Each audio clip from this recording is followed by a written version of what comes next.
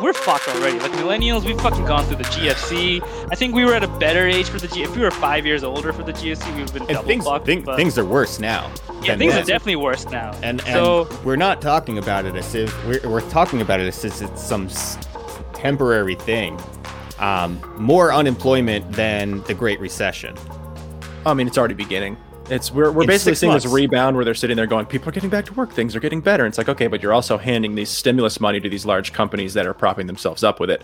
You've got to understand that at a certain point, all of that comes to a head. Whether or not we get another round of stimulus or not, I think that the next election is going to. I don't think it's going to happen either. I think if Trump wins, I think he's going to push it through. She could have gotten so how you much. Prop the economy up. She could have gotten so much out of CARES 1. And then she said all this bullshit about, oh, when we do CARES 2, like she was shitting on Jake Tapper for like, hey, excuse me, like, no, that's not gonna, like, and then we're gonna do it in CARES 2. All right, where the fuck is CARES 2? Like, millions of people are being left out to dry. Like, we're gonna have an eviction crisis, like the likes of which we've never seen. We do have one. Exactly, it's happening right now. I'm living at my parents' house. Yeah, true. Yeah.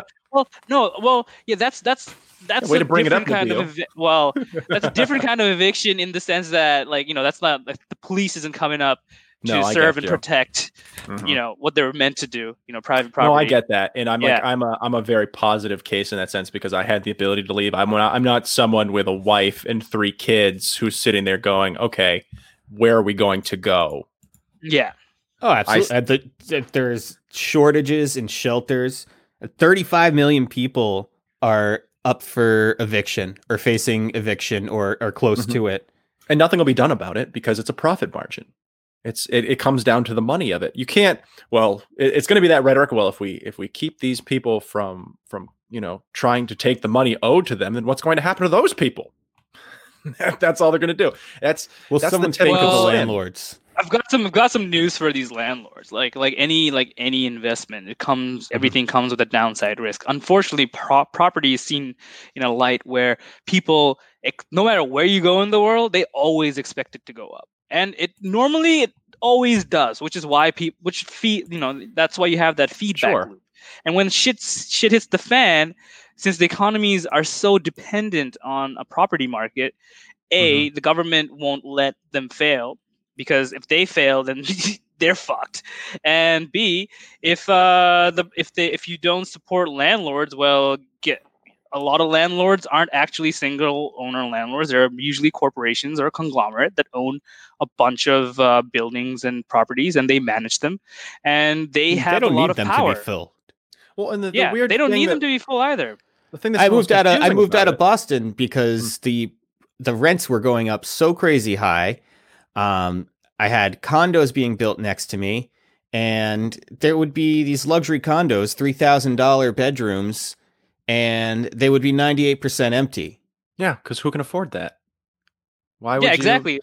And especially because these places are cookie cutter. I mean, I'm not going to go and spend $3,000 on a month on a place that has walls that I'm going to lean through.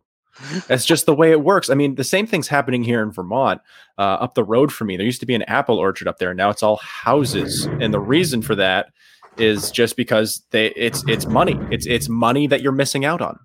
You've got all this land, put some houses on it.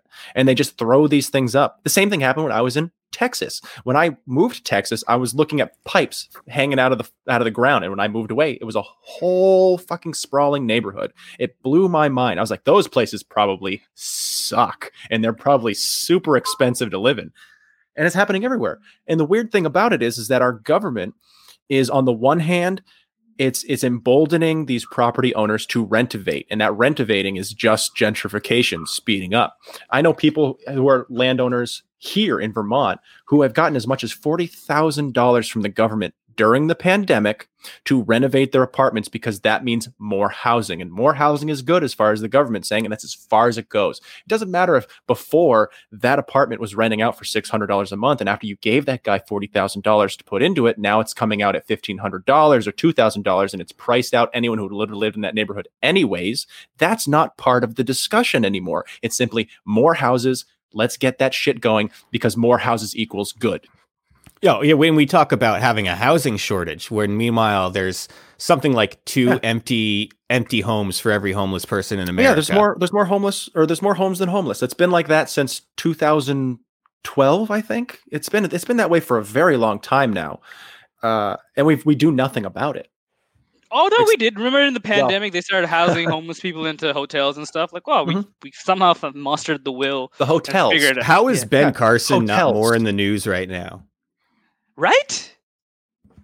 I haven't heard anything about him. And, I mean, we're in crisis mode. It's weird how that is. 51% of Floridians up for eviction. 58% Tennessee. West Virginia, 59%. It's in the 50s now? It was in the 40s like 2 months ago. It was down in Florida. It's in the 50s. Is that just 51, because of the 51% of people up for eviction in Florida right now, of renters? I can't imagine anyone who would want to buy housing in Florida anyways right now, especially when it's like the argument on climate change is like, we'll figure it out.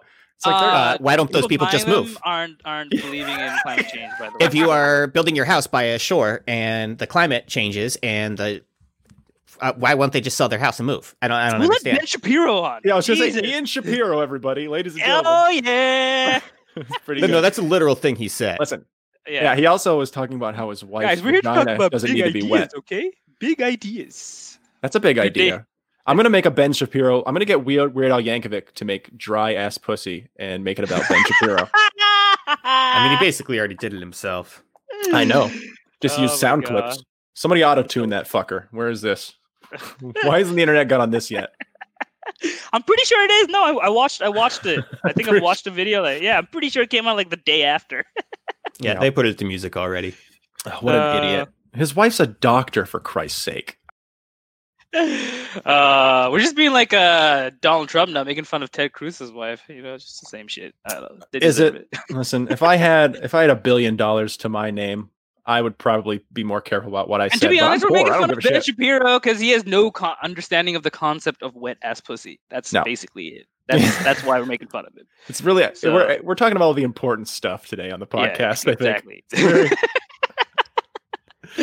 Nas is agreeing. He's completely. I think he wants to chime in about wet ass pussy. Nas, you got any thoughts on wet ass pussy? In relation to the economy. In relation to the economy, like it's got to be in context. I think it's going to only be positive for the economy. I really don't have anything to say about wet ass pussies right now, but I do want to say something about the housing situation. Look at Nas, we're all serious. All right, cool. Trying to keep it light here today, man. Jeez. Anyway, so the empty apartments and all of these big corporations that owning massive luxury condos, but they're not really bothered about them being half empty. Also, if you've like walked along Manhattan or driven along Manhattan, you'd see like all of these hundreds and hundreds of empty storefronts.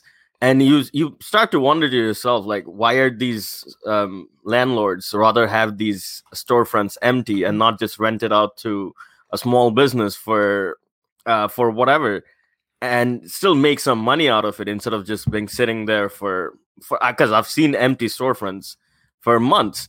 The reason is because these people that they have they have like, I don't know, like very rich, very well paid accountants on their payroll who at the end of the year can claim taxes on all of these empty apartments. It's a loss. Yeah, as a loss, and they'll make back more money than they would renting it at a loss. So they rather have it empty than rent it out to a small business or rent their luxury condo for a cheaper price, because they would. And not only that, they won't do it cheaper. Money. It's gonna lower their property value. So there's. I love that our entire economic system is made the fuck up. Exactly, they can't access more equity if their property values go down. So they need to keep their property values high, and if they do that, they maintain that value by not renting it out, which makes no fucking sense, right? Mm-hmm. But that's how the accounting of it works. Like it's the way it works. That's the way business works. Is you can just, it's not only there, but you also can like bleed out your opposition in a certain way. I mean, look at the stuff Amazon does. in terms of like corporate business. My favorite thing is, you know, how Amazon gets away with not being considered a monopoly. I find particularly fascinating, the sort of things that they do, because basically all they do is say, no, Amazon's an open market. So if, like, say I start a backpack store, I can put my backpacks on Amazon, and that's an open market. But what they don't tell you is the thing where Amazon creates an algorithm to put their backpacks in front of my backpacks. And eventually they're selling the same type of backpack for cheaper, and they're undercutting my business until they bleed me dry and I have to sell to them. Now, technically that's still my own business, but now I'm owned as a subsidiary of Amazon. So now you're just getting the illusion of choice, despite both of them being owned by that one company. It's the fucking diapers.com debacle. I don't know if you know anything about that. I'm not subscribed to it, Rory, like you are, but yeah. Listen, I can go anywhere.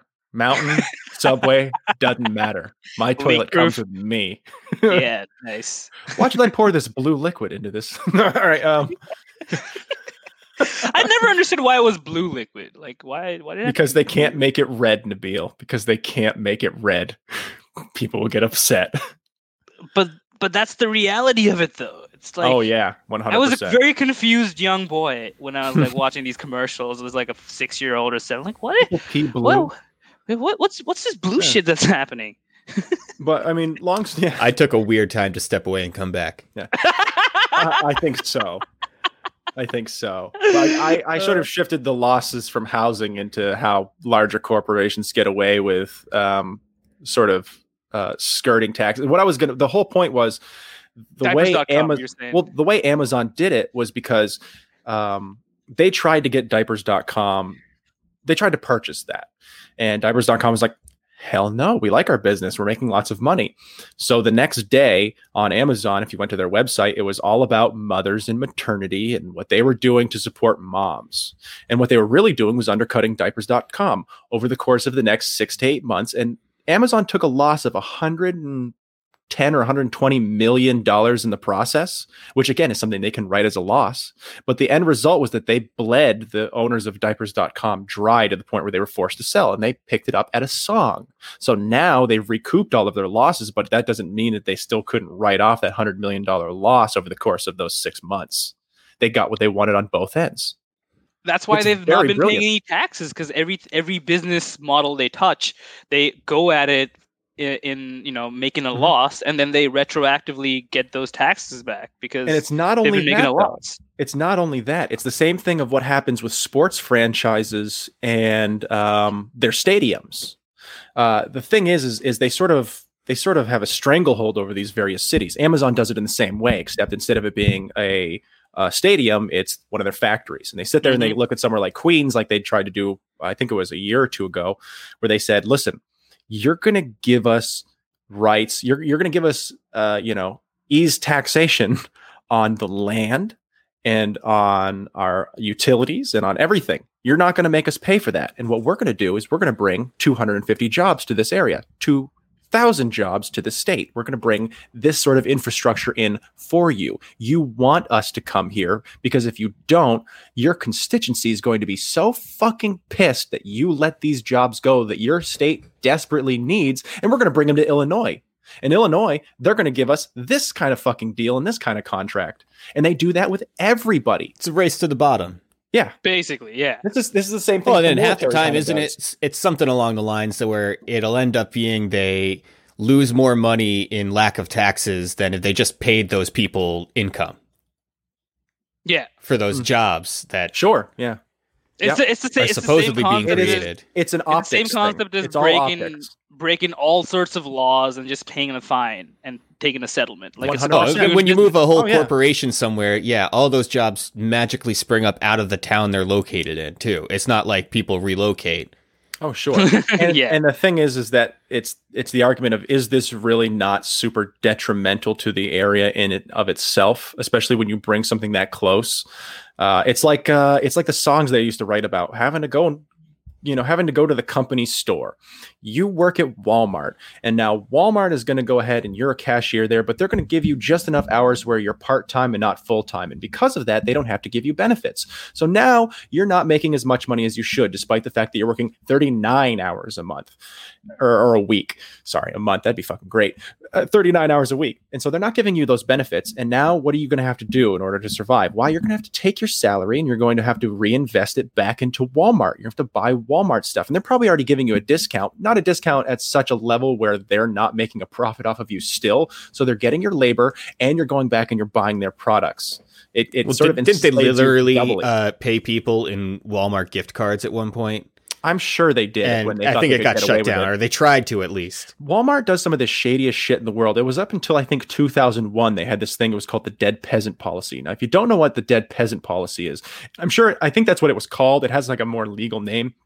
In essence, for every worker that works at a major conglomerate like Walmart, they were taking out a secret life insurance policy on you so that if you died while you were a worker at Walmart, and oftentimes after you had already been let go or quit or moved on somewhere else because that life insurance policy still existed, they would reap profit from your death. And there was a very, very popular suit that happened at the turn of the century, in which this woman thought that she was going to be getting a payout on her husband's life insurance policy when he unceremoniously died while working at Walmart one day. And the company took that $350,000 life insurance policy for itself and didn't give her shit. And she sued them. And I believe it went all the way to the Supreme Court. And I believe she actually won. And because of that, they no longer have these policies anymore. But that was a main thing that they'd been doing since they began. And that was a way that they were making money off of the suffering and deaths of their own employees. So they were making money threefold off of their employees, which is pretty fucked up. It's not a new concept. Like this existed back in the day from the Pullman car company in Illinois, where he just basically built the whole city around his company, and everybody lived in the houses he built, paid rent to him, bought stuff from the shops that he built. Like, your whole life, you could not, it's like whole commerce was based off of Pullman making money from every single part. On paper, like, you paid your workers, but your workers put that money right back in. Yeah, it's a fucking brilliant model for profit until you realize just how morally reprehensible it is. I mean, it's just the worst fucking thing I've ever heard of in my life. But what are you going to do? I think that's the thing that bothers me, especially when we talk about, things going forward from here. We're going to see such a large swath of the American workforce trying to get back into the workforce after having been sort of sidelined by everything that happened this year. And the sad fact of the matter is that it's going to give so much more power to these large corporate entities because they're going to have such a large pool of workers to choose from. You're going to start seeing, especially with the move to the sort of precariat class, contract employees like Uber, Lyft, Grubhub, all of that kind of thing. This is absolutely. And I think the thing that's scary about it too is in the sense that, and that's not only it, they're exporting this whole model to the rest of the world. Yeah. So now it's just been eating up left and right in the developing world too. This whole like freaking capitalism on steroids of just, it's speeding things along. There's less regulations in those places, so they're actually having a field day in those parts of the world. Oh, it's going to get so much worse too as they stop adopting and start embracing it. Really, I mean, that's adoption. It's just my fun way of saying it. It is depressing as I can. It's the thing that I think that scares me more than all of that is the fact that none of this also takes into account the future of automation as well, because that's going to start pushing things along as well. And a lot of these jobs where you're sitting there going, well, I was a facilities manager and I have 10 years experience, but what I really wish I could do was take this loss and turn it into a win and go for a director's position. Unfortunately, now, because of like that large pool of workers that I was just talking about, instead of having to go up against, say 15 other people, now you're going up against 50. And it's not just that position, the one below you, that manager's position, there's 150 people going out for it. In those coordinators positions, you got 250 people going out for it. And it went from being, this is an entry-level position to now you're going to need 1 to 2 years of experience. So when you're a fresh graduate, how do you translate education into experience? You should be able to. That's what you just went to school for Christ's sake. But those those corporate interests are not going to see it like that. Who are you going to take for this manager's position? Someone who's got 5 years experience, or that 45-year-old guy who absolutely has to work for another 15 years and has 15 years of experience and he can't go anywhere. He has to have this fucking job. You got yourself a lifer. You got exactly what you want. And as the side of the hirer, the employer, you're going to look at that as being an even more advantageous position now than what it was a year ago or 2 years ago. It's all the cards are in your hands now. And throw in the fact that we don't have Medicare for all. It makes it harder for people to transition. Exactly, because right now people are quite literally tied to their jobs for health care. Mm-hmm. And that's a scary thing for middle America. Well, absolutely. The ones who have their jobs, the ones who don't, right? They're, let's not even get into COBRA right now. That's right. Well, 850,000 new unemployment claims this week. It has been above 800,000 every week since March. Hey, you're reporting it wrong, dude. We're finally below 1 million. All right, say it right. You don't know. We are under 1 million new jobless. That's great claims. news. All right. That is great news. Well, the entire system of capitalism relies on there being unemployed pool of workers. Yes. Yeah, a permanent underclass. That's or else, why else would you have that competition that's necessary to it? It would not work unless you can say, if you don't do this, if you don't work for this amount of money, I'm going to give this job to that person over there. Yeah. And the problem is that jobless pool of people does not fit the lack of jobs or the job shortages we have. Mm-hmm. Oh. No, I get what you're saying. And I think that, I feel like Ian's very exasperated. Like, you just, just hear him just... I can feel it. I can feel it coming from your voice. You're just like trailing off. Like, I can't say it anymore. He's over there tying a length of rope.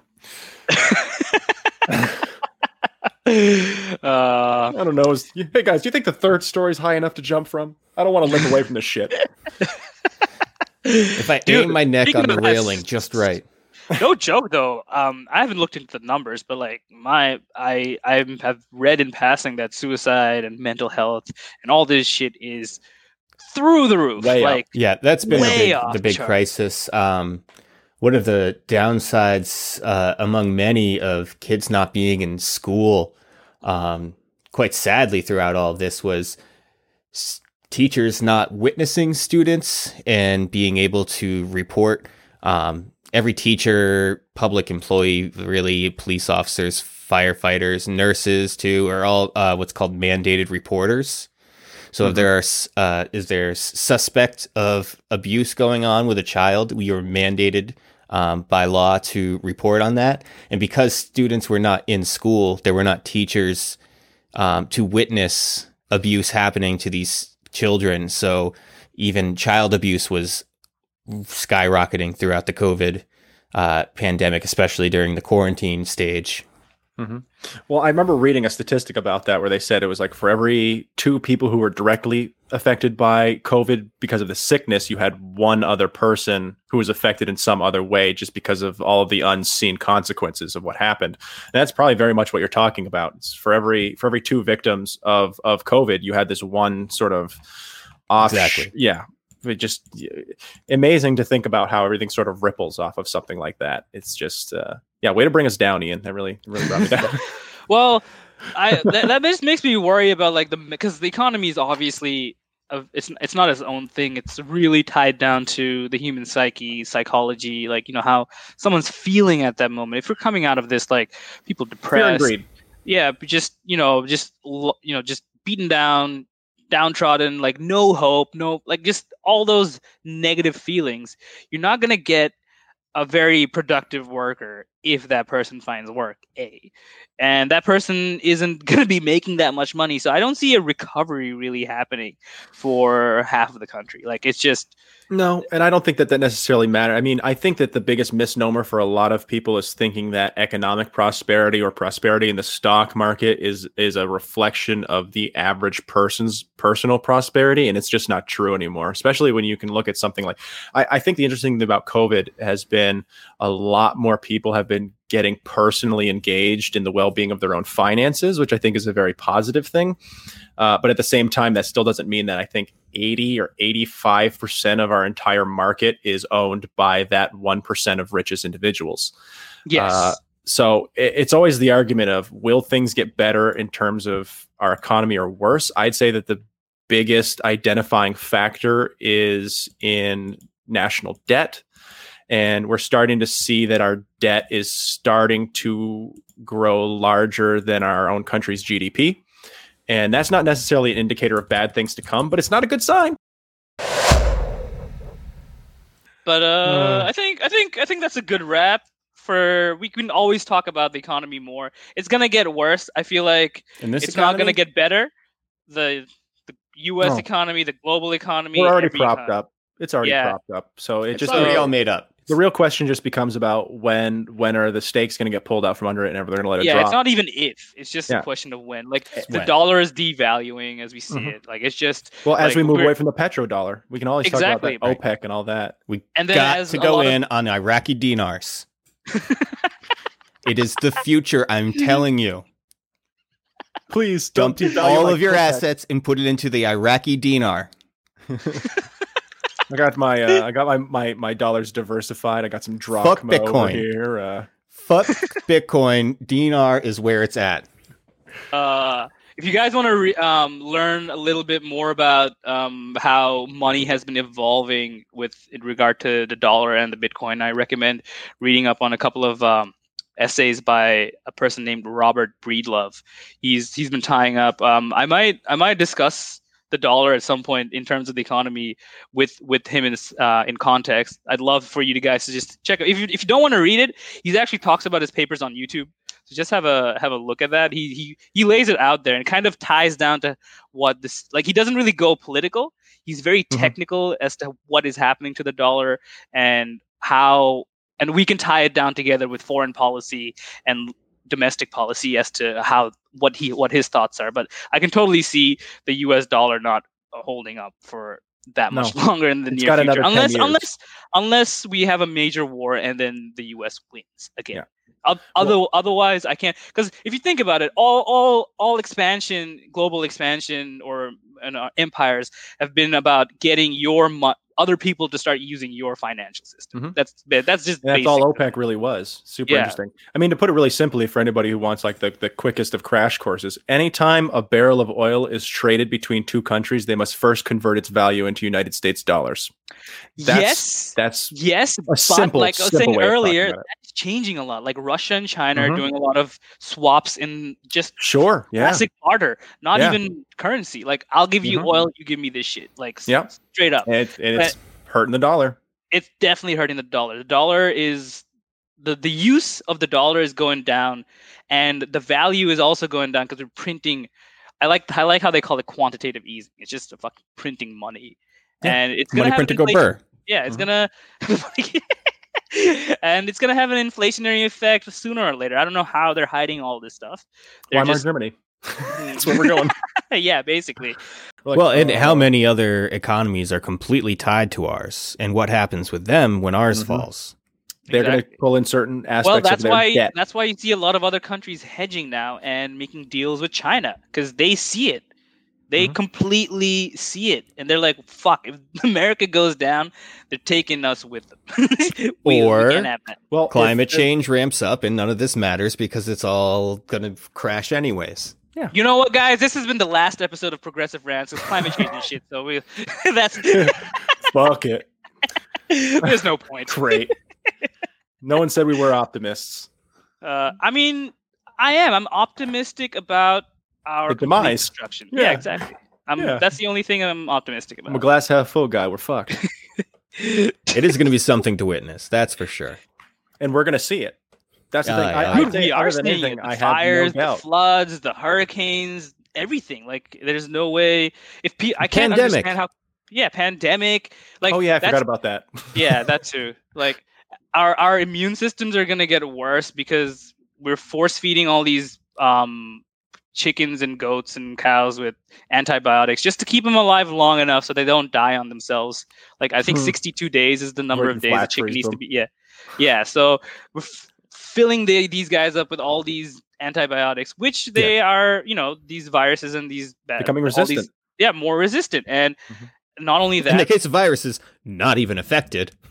yeah, exactly, not even affected. And then, yeah, we've actually, this pandemic might just be a blip on the screen if you think about it, like from what is possible. The one thing I keep talking to people about in terms of COVID specifically is I go, hey guys, the Spanish flu didn't happen in 1918. It started in 1917. And a year later, that's when everybody fucking died.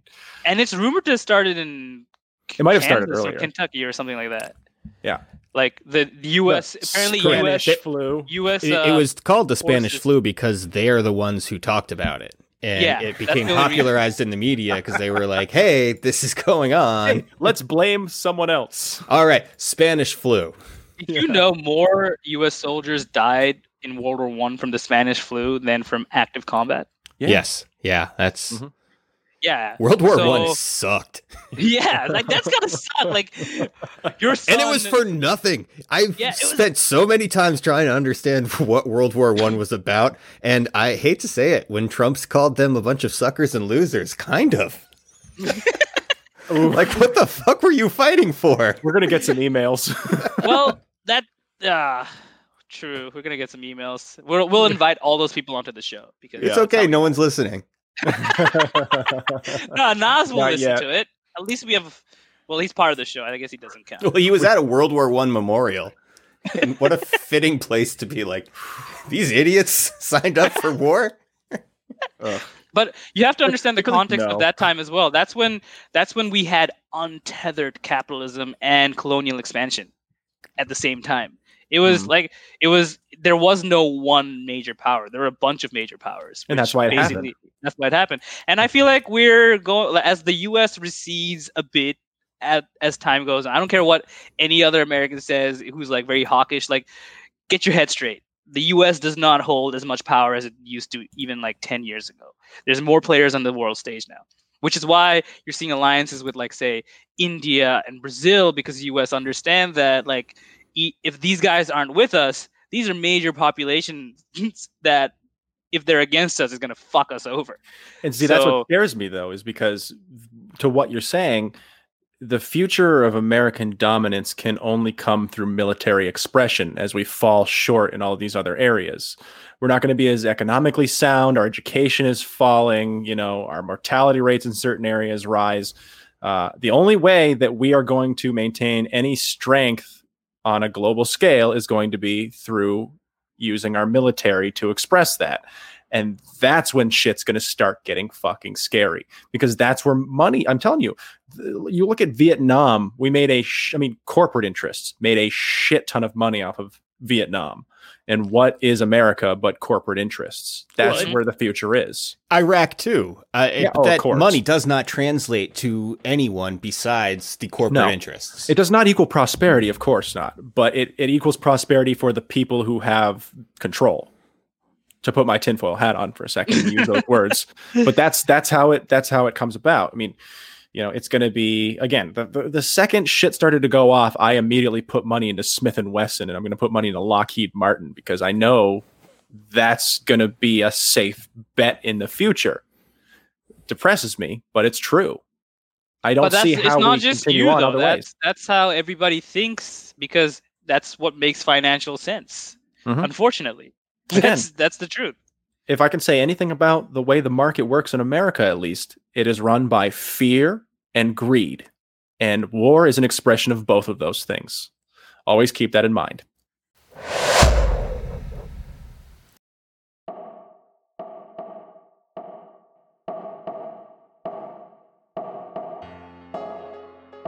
Thank you, Nabil, Ian, and Rory, for that insightful discussion on the economy and the housing situation in America. Again, it's very difficult to cover everything in one episode, or even like probably even 5 episodes. So there's a lot more to come regarding these discussions. That's it for episode 4, and we'll be back again for episode 5. All 3 of them, and they'll cover foreign policy this time. So definitely tune back in for that one. Also, I would like to implore again everyone to leave us a review wherever you're listening to this from, and subscribe to us on the various platforms. Thank you again. This is me signing off. Goodbye.